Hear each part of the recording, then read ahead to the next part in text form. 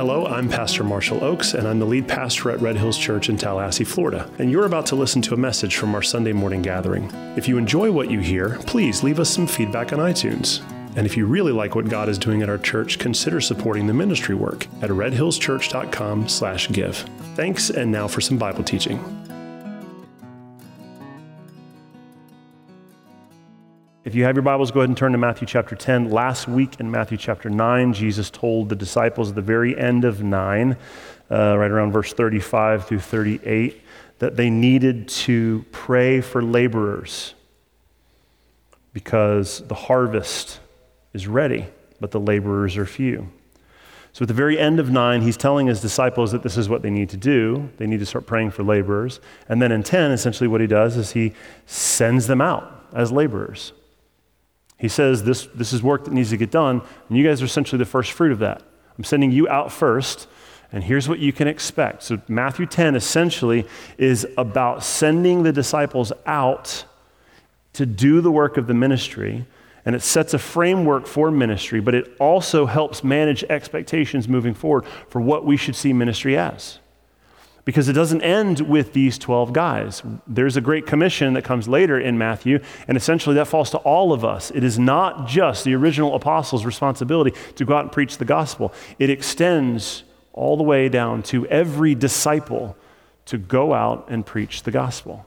So what we're doing in Matthew 10 is we're looking at what Jesus told the disciples, and we're looking at how that managed the expectations of what we should see in ministry in our own life. Cool? We'll get back into that in a little bit. I want to read some of it first. Let's go to Matthew chapter 10. We're going to start in verse 1. It says, so he called to him his 12 disciples. I'm sorry, I get this question a lot. What version are you reading from? I traditionally read from the ESV, right? So if you want to follow along in that, that's the one we're reading. I tried to remember saying that, and I forgot. So Matthew 10:1 says, and he called to him his 12 disciples and gave them authority over unclean spirits to cast them out and to heal every disease and every affliction. The names of the 12 apostles are these. First was Simon, who is called Peter, and Andrew his brother. Then James, the son of Zebedee, and John his brother. Philip and Bartholomew, Thomas and Matthew the tax collector, James the son of Alphaeus and Thaddeus, Simon the zealot, and Judas Iscariot, who betrayed him. Now these 12, Jesus sent out, instructing them, go nowhere among the Gentiles and enter no town of the Samaritans. Why? Because that's going to come later. Verse 6, go rather to the lost sheep of the house of Israel and proclaim as you go, saying, the kingdom of heaven is at hand. And while you're there, heal the sick and raise the dead and cleanse lepers and cast out demons. You received without paying, go and give without pay. Acquire no gold or silver or copper for your belts, no bag for your journey, or 2 tunics or sandals or a staff, for the laborer deserves his food. Whatever town or village you enter, find out who is worthy in it and stay there until you depart. And as you enter the house, greet it. And if the house is worthy, let your peace come upon it. And if it's not worthy, let your peace return to you. And if anyone will not receive you or listen to your words, shake off the dust from your feet when you leave that house or town. Truly, I say to you, it will be more bearable on the day of judgment for the land of Sodom and Gomorrah than for that town. All right, let's pause right there because that's a lot. So Jesus has been doing all of these works of miracles and ministry all the way up through Matthew chapter 9. And at this point, he calls his disciples together and he gives them the same authority that he has. Now we understand how authority works because back in Matthew chapter 8, we saw the kind of how authority works from when the centurion talks to him. He says, look, I understand how this works. Like, I'm a man of authority. The only reason why I have authority is because I'm under authority. I don't have authority in and of myself. If I connect myself under somebody under authority, then I have authority. Now that's really important, but that's kind of not our point for today, but it is kind of, I think it would be beneficial for you to kind of put an asterisk in that under the idea that authority is connected to submitting to authority. You follow? You only have authority when you submit to it.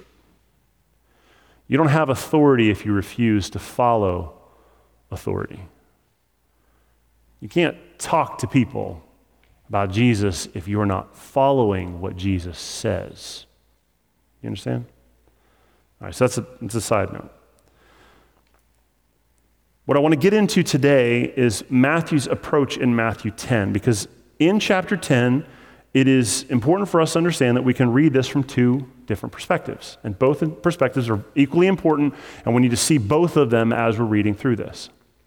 Now, the first perspective is that this is a story of Jesus speaking directly to the 12 apostles. The 12 guys whose words carried the same authority as Jesus' words. Right? They had the authority that Jesus gave them to carry the same mission that Jesus gave them. But within this, beyond just a story of these 12 guys going out and doing ministry work, Jesus was also, in the way that he talked with them, setting expectations for ministry moving forward. And what I mean by that is he starts off in chapter 10 with specific instructions about Gentile towns. So we know that that part has to do with these 12 guys, right? When you go out, don't go to those Gentile towns and avoid the Samaritans, because right now we're going after the lost sheep of the house of Israel. That's specifically for right then. But then as he goes through, and I haven't read this yet, but we'll get there in 16, he eventually, in the same conversation, navigates into managing their expectations of the kind of persecution that they're going to face. That ultimately you guys are going to be dragged before leaders and governors, and you're going to be beaten, and some of you will be killed. Well, that's not going to happen on this specific excursion. When he sends them out, they're all coming back. So Jesus is saying, hey, this is a thing that's going to happen right now, but while you're out there, I do need to let you guys know that this is the kind of stuff that's going to happen as ministry continues, and I send you out on a regular basis. But it doesn't even end there, because later on, by the end of this conversation, by the end of 10, he's broadened this commission to a form of encouragement that doesn't just extend to these guys or what will happen to them in the next 10 years. It extends to all disciples everywhere. The encouragement that he gives them when he says, look, your Heavenly Father is going to be with you, and when you're dragged before people, don't worry about what you say. That's not just for them. When he says, hey, you don't have to be afraid because your Heavenly Father, he loves you. He treasures you more than the sparrows in the sky. He's not just saying that to those guys. He's saying that to you, all of you in here today. He doesn't just care about the apostles. He cares about all of us. So what I'm trying to say is that since there are two perspectives in Matthew chapter 10, I'd like to read it with both perspectives in mind. Is that cool? It doesn't matter if it's not cool, I'm going to do it anyway. Verse 5, he says to the disciples, I'm sending you out. And he gives us specific instructions about where they are supposed to head. But he doesn't send them out individually, he sends them out together. So for the one side of this is important because now we know that they were sent out. In other gospels, we're told they were sent out 2 by 2. We know that they were sent out in pairs, they were sent out in groups, they were sent out together. What does that mean for us? How does this remind us about ministry today? Well, it reminds us that ministry has never been a solo project. Ministry has never been about you like cutting your own solo album and doing your own thing. Ministry has always been about being connected to other people, mutual submission under the authority of Jesus. And the reason why that is because there are certain gifts that I have and there are certain gifts that I lack. I don't have everything that is needed to accomplish all of God's work here on earth. But the things that I am lacking in, many of you have. And that in itself, the way God structured that, puts a dependency on you in relationship so that I can't accomplish what God has for me without you, and vice versa. So what it does is it creates within the culture of God's family a mutual dependency where, man, I need you. I can't accomplish God's plan. I can't do what he wants me to do without you. And that means I've got to submit, I've got to follow, I've got to love, I've got to care for, I've got to serve. all of us together. Cool? That's an important part of what he does, because when he sends them out, he doesn't send them out on their own, he sends them out together. Now in verse 7, building on this idea, he tells them, he proclaims to them, says, go preach the kingdom of heaven is at hand. And then, look, heal the sick, raise the dead, cleanse the lepers, cast out demons. So Jesus is sending these disciples to proclaim light and overcome darkness. That's essentially what he's doing. Proclaim the kingdom and shut down this other kingdom. Go forth and be light. Project the good stuff of God's kingdom. Be light. And what happens when you turn lights on? Darkness flees. So the very fact that you are following Jesus and obeying his commands and letting his light shine through you are naturally going to push back the kingdom of darkness. And in this specific situation, it has to do with, healing the sick, raising the dead, cleanse the lepers. So this reminds us that as disciples today, the world is still a very, very dark place, but we are sent as ambassadors of light. This hasn't changed. It's still a dark place, and God is still sending his people out as a city on a hill, as salt, as something in the culture that shines brighter than the culture, illuminates things that are wrong in the culture, and ultimately highlights Jesus.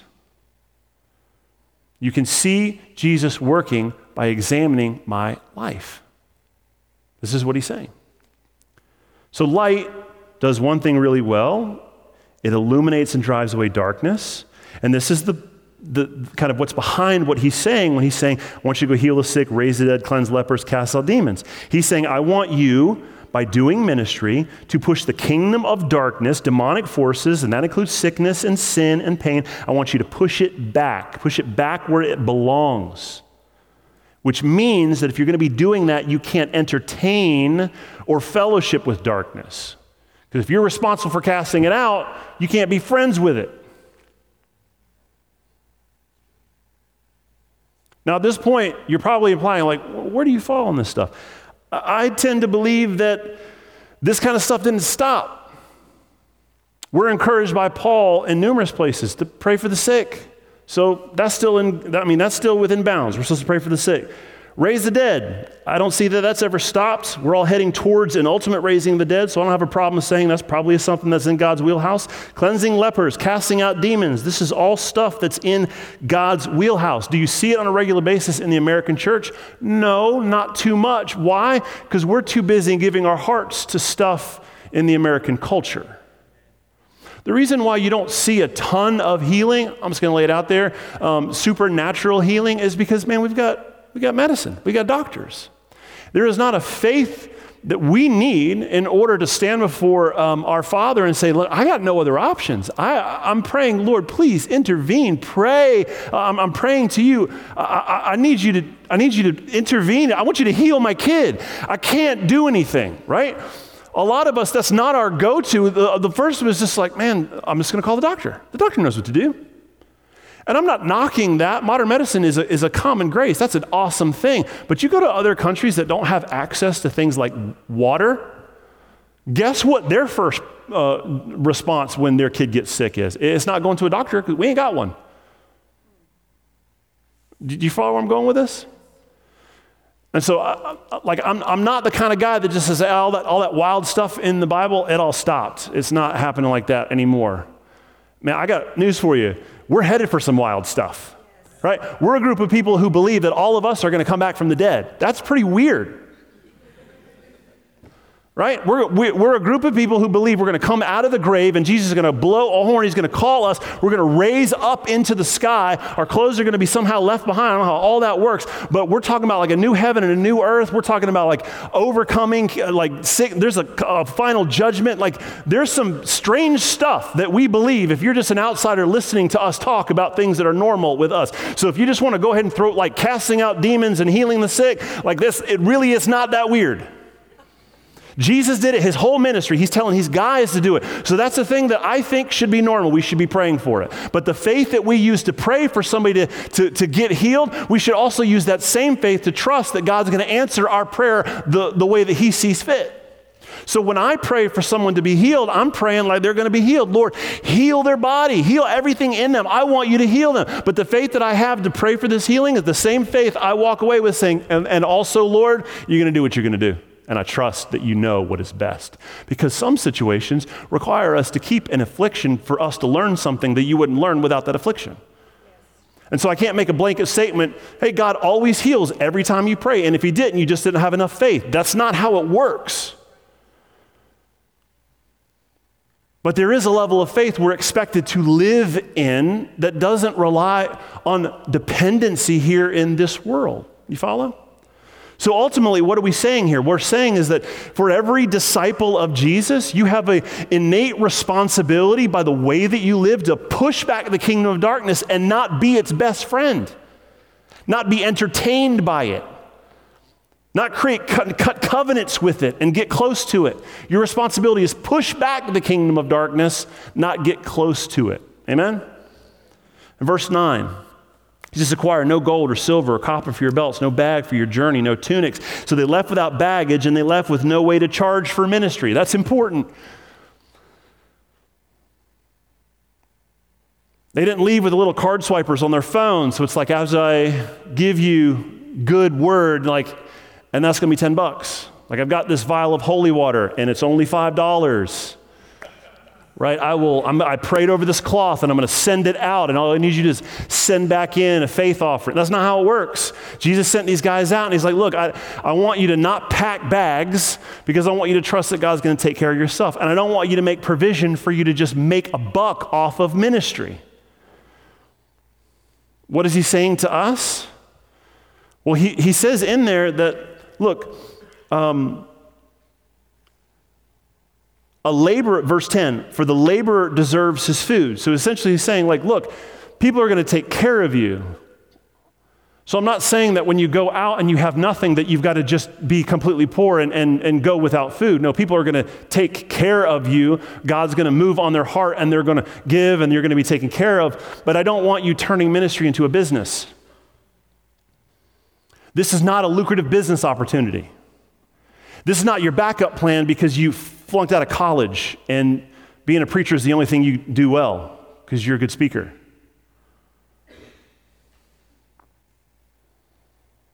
This isn't your backup plan. This isn't your retirement policy. This isn't the way that you're going to make it when you're old because you can't hack it in any other business, and so you're going to go to the church because the one skill that you do have is you're a pretty decent teacher.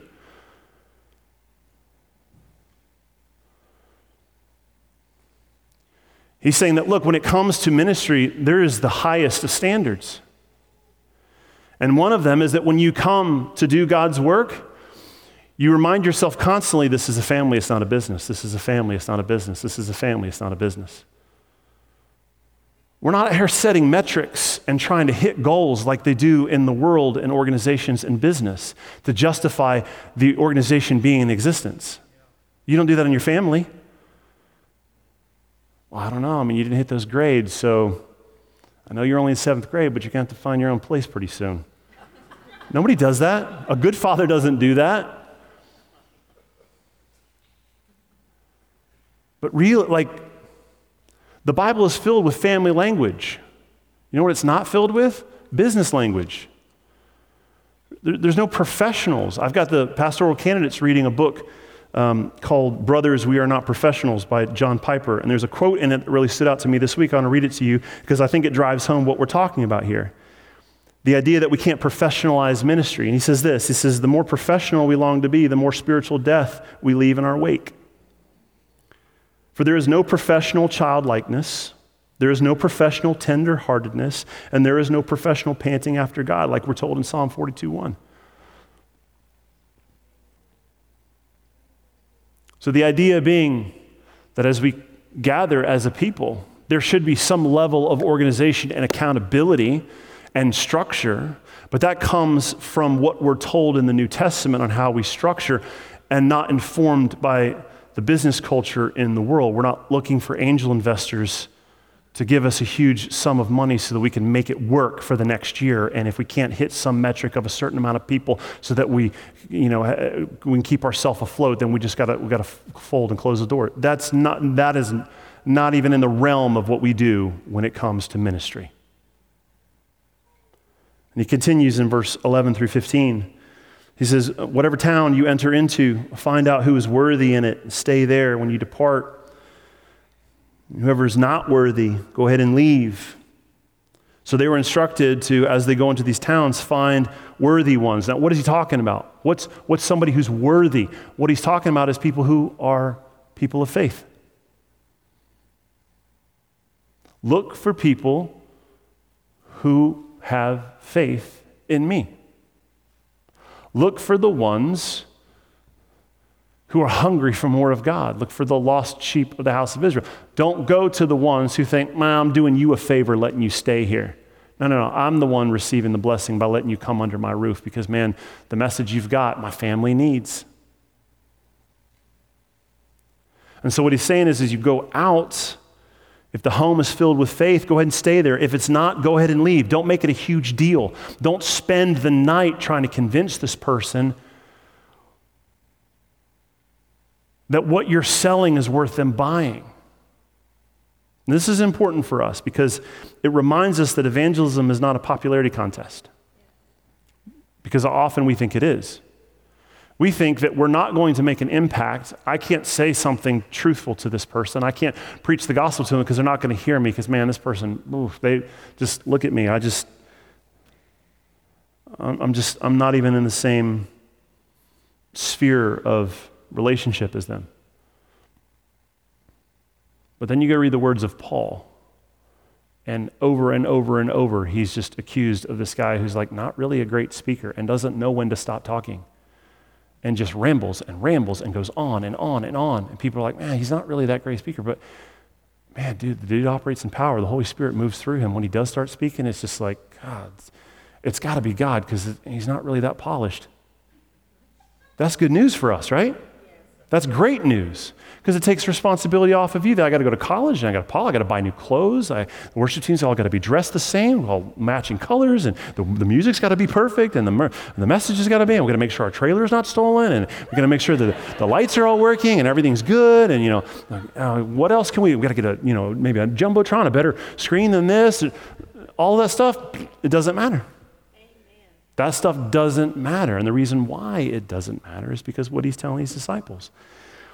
What you're looking for people who have faith. And the people who have faith, they're going to get what you're talking about. And the people who don't, they're going to go somewhere else anyway. So stop spending all of your time trying to change who you are to convince them that it's worth their time to forsake all and follow Jesus.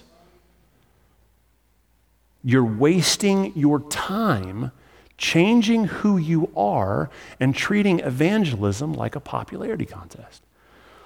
We can't be cool enough to convince the world that Jesus is worth their time. That's not the point of the church.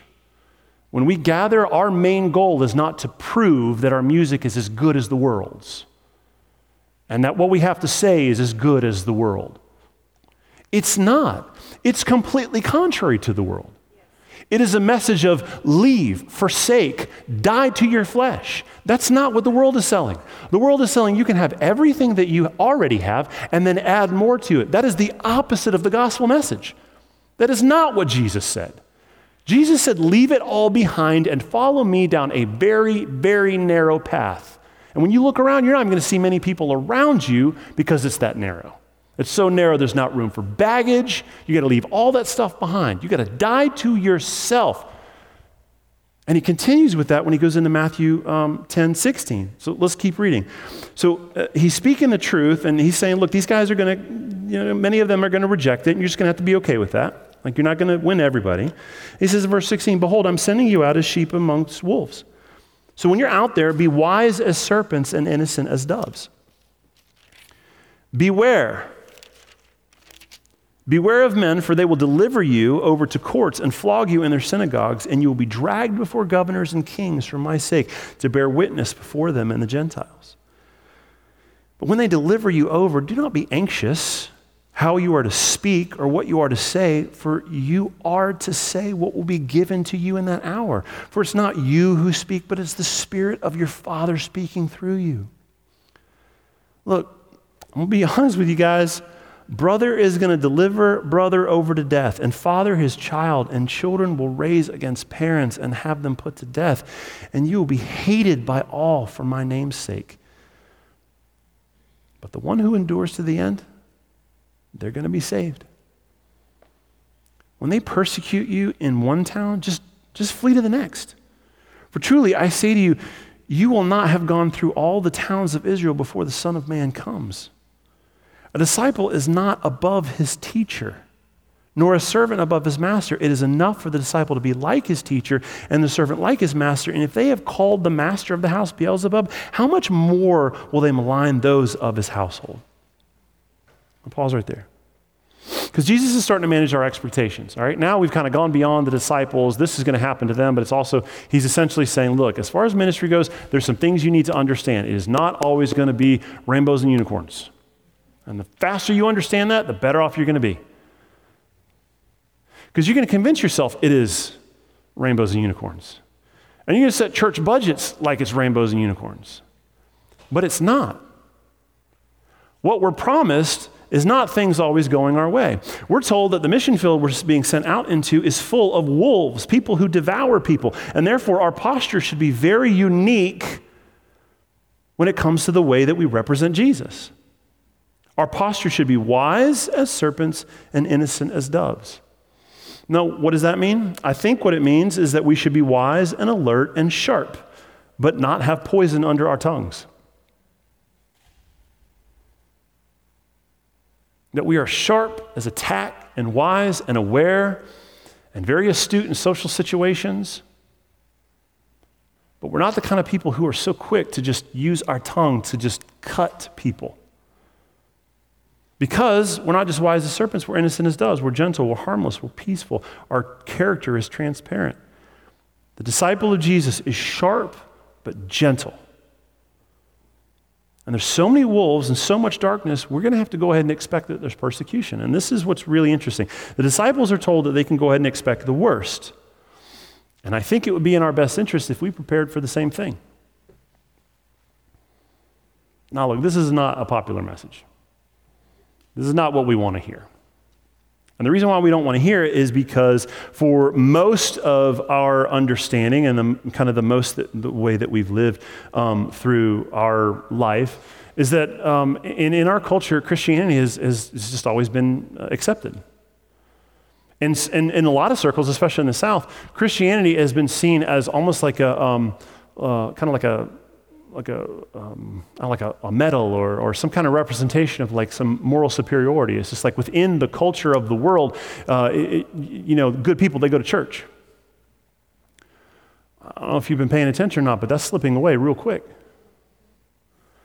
And we're quickly approaching a world that they don't like our God and they don't like us.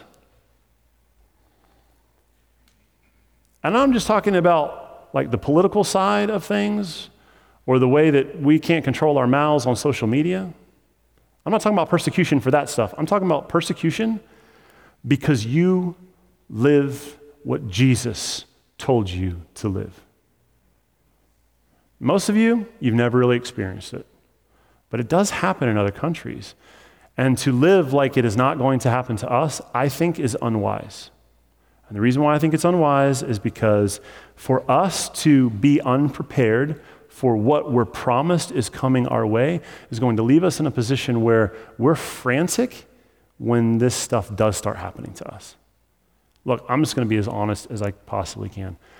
I am pretty sure that sometime in the near future, the idea that you could contribute to a church and that is a tax-exempt organization and you're going to get some kind of benefit from it, man, that's gone. That's going to be gone. And you're going to have to make a decision. Am I giving because the Bible told me to, or am I giving because there's a tax benefit to it?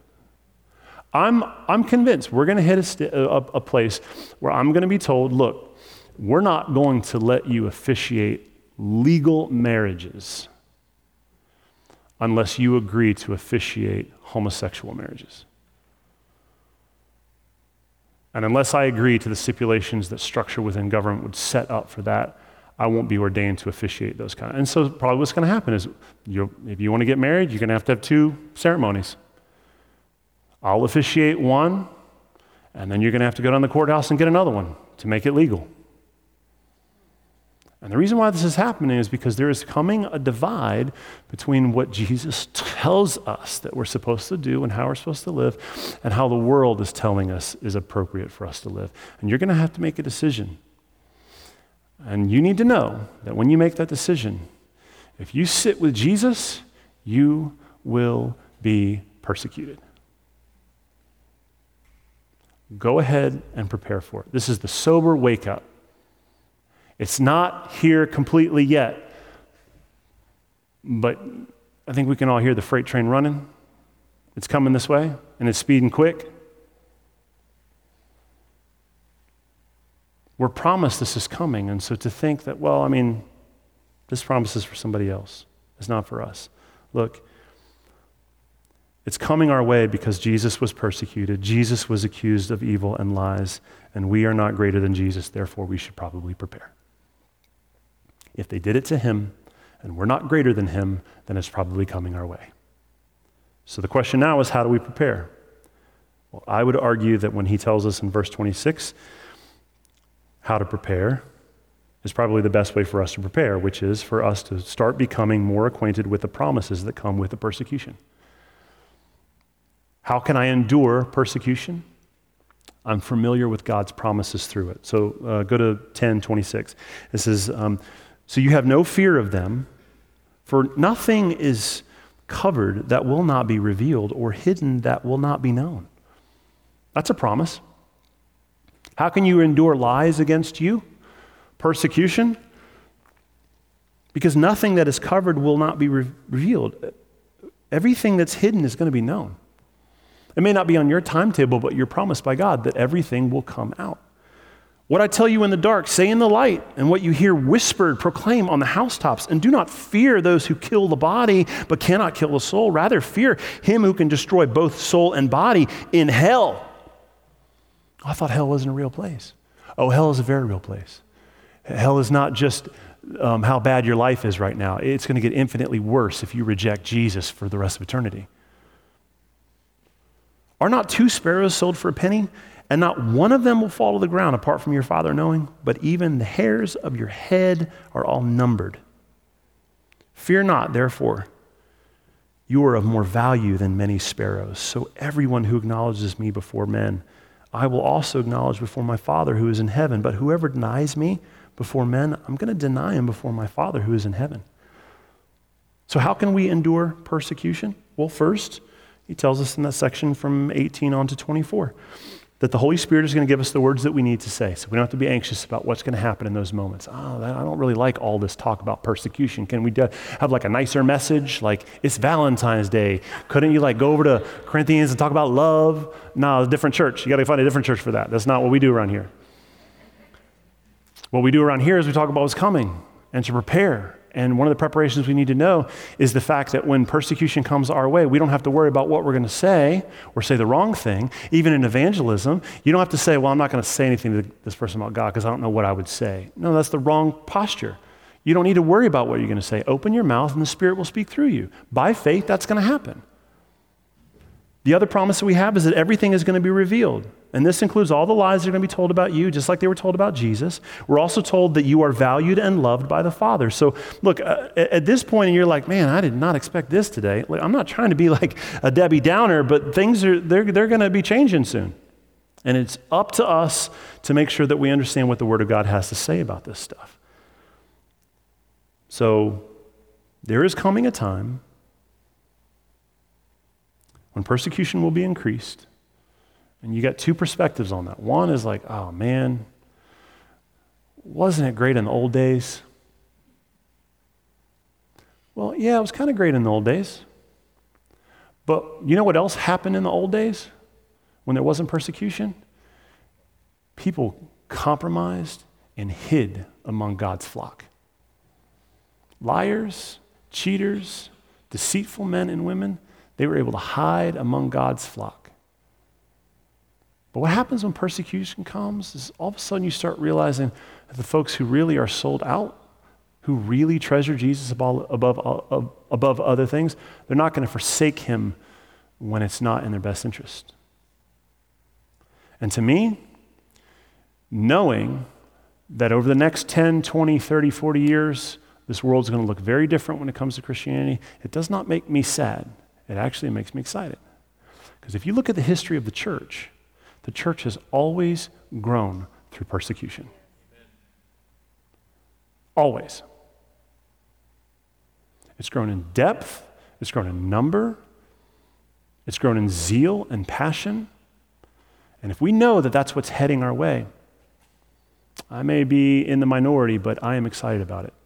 Send it our way, because I would rather have 10 sold out lovers of Jesus who treasure him above all, that have sold everything they have to buy the treasure in the field, than 50 clowns who are playing games.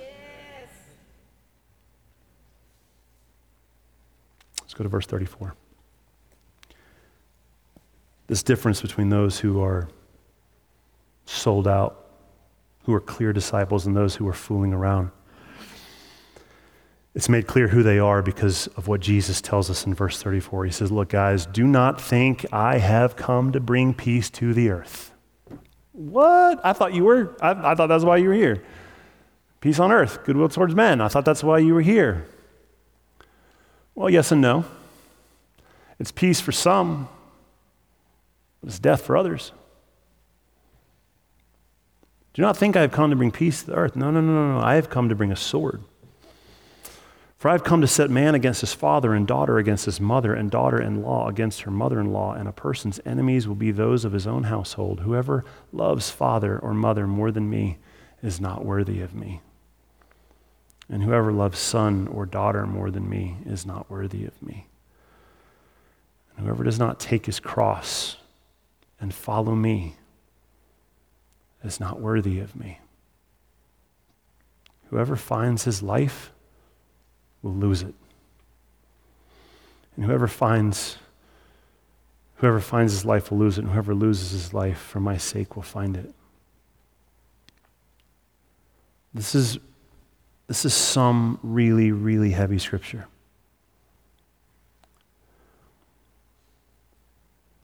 I'm going to read this again. Let's do this. I want you guys to close your eyes and just listen to this. Holy Spirit, I ask you to just sink this into our hearts so that we can really grasp what you're saying here. Do not think that I have come to bring peace to the earth. I have not come to bring peace, but a sword. I've come to set man against his father, and daughter against her mother, and daughter-in-law against her mother-in-law, and a person's enemies will be those of his own household. Whoever loves father or mother more than me is not worthy of me. And whoever loves son or daughter more than me is not worthy of me. Whoever does not take his cross and follow me is not worthy of me. Whoever finds his life will lose it, and whoever loses his life for my sake will find it. All right, now look at me. He's not saying that you shouldn't love your family. He's not saying that you shouldn't treasure your children. And Paul tells us that one of the qualifiers for ministry, you can't serve within a church unless you've actually loving and serving within your home first. You got to have your home in order before you lead within the church. So we know that the importance of the way that family works is there. The love of a father and a son and a daughter and a mother, those are all there. But he's making a very specific point here. He's saying that even good things, even the best things like family, can be elevated to a status of idol, and that will keep you from the kingdom of God too. You can't say, I'm a righteous person because I love my family, if you love your family more than you love Jesus. There is not a harder pill to swallow. For Jesus to look at you and say, I need you to love me more than you love your husband. The one who looks for you, looks out for you, cares for you, loves you. I need you to need me. I need you to make sure that I complete you and not him. Guys, I need your identity not found in the fact that you are a good father, but that you are a son of God, and you are sold out to Jesus, and you are a good father because you have a good father. And if you can't do that, if you can't cherish him above all, even the greatest of things, then you are not worthy to be counted among his family. What does this require? What is discipleship? It is not showing up to church every week. It is not getting rowdy during worship. It is not reading more than the next person. It is not looking like a religious fanatic. It is taking up your cross. It is sacrificing. It is walking the narrow path. It is putting your flesh to death because Jesus is above all. Because Christ is greater than any plan you have ever concocted on your best day of coming up with plans. The message that Jesus is giving us is clear. You have to forsake everything to follow. And if you can't do that, you are not worthy to follow, and you are also not worthy to lead. So this is for you, and this is also for me. I'm not qualified to talk to you about this stuff if I am not first leading in examples of doing this. And I've got a lot of work to do. But the standard is the same for everyone. So that's the sobering thing I want us to know today. We're not counted worthy to follow him unless we've made the decision to forsake this world. But if we do,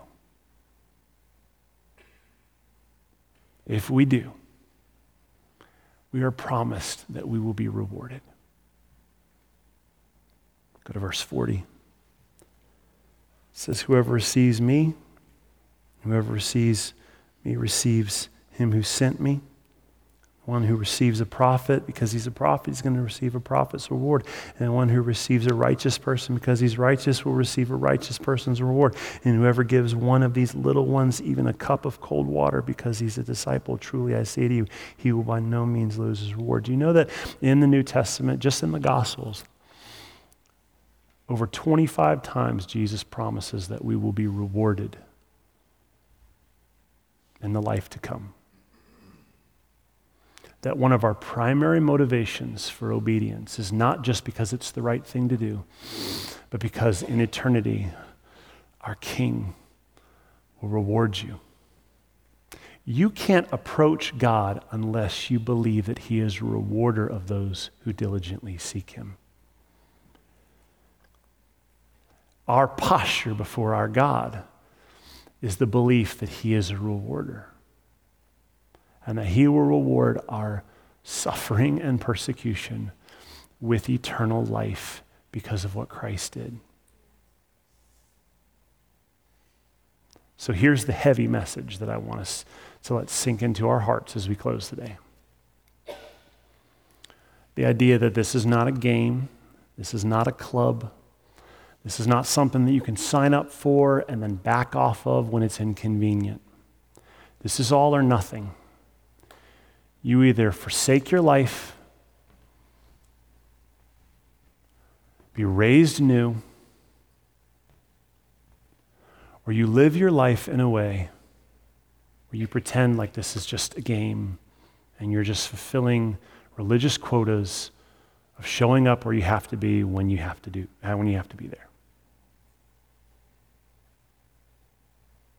But if you do decide to forsake all, you are promised that you will share in the eternal reward with the King of Glory for all eternity. And the weight of that decision,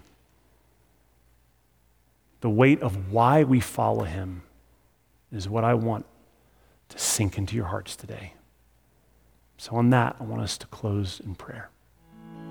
Hello again, it's Pastor Marshall, and I just wanted to say thank you for listening to this message. If you want to hear other messages or maybe find out more about our church, you can visit redhillschurch.com. From there, you'll find links to our social media pages, message archive, and ways you can support the ministry work. Thanks again for spending time with us, and God bless.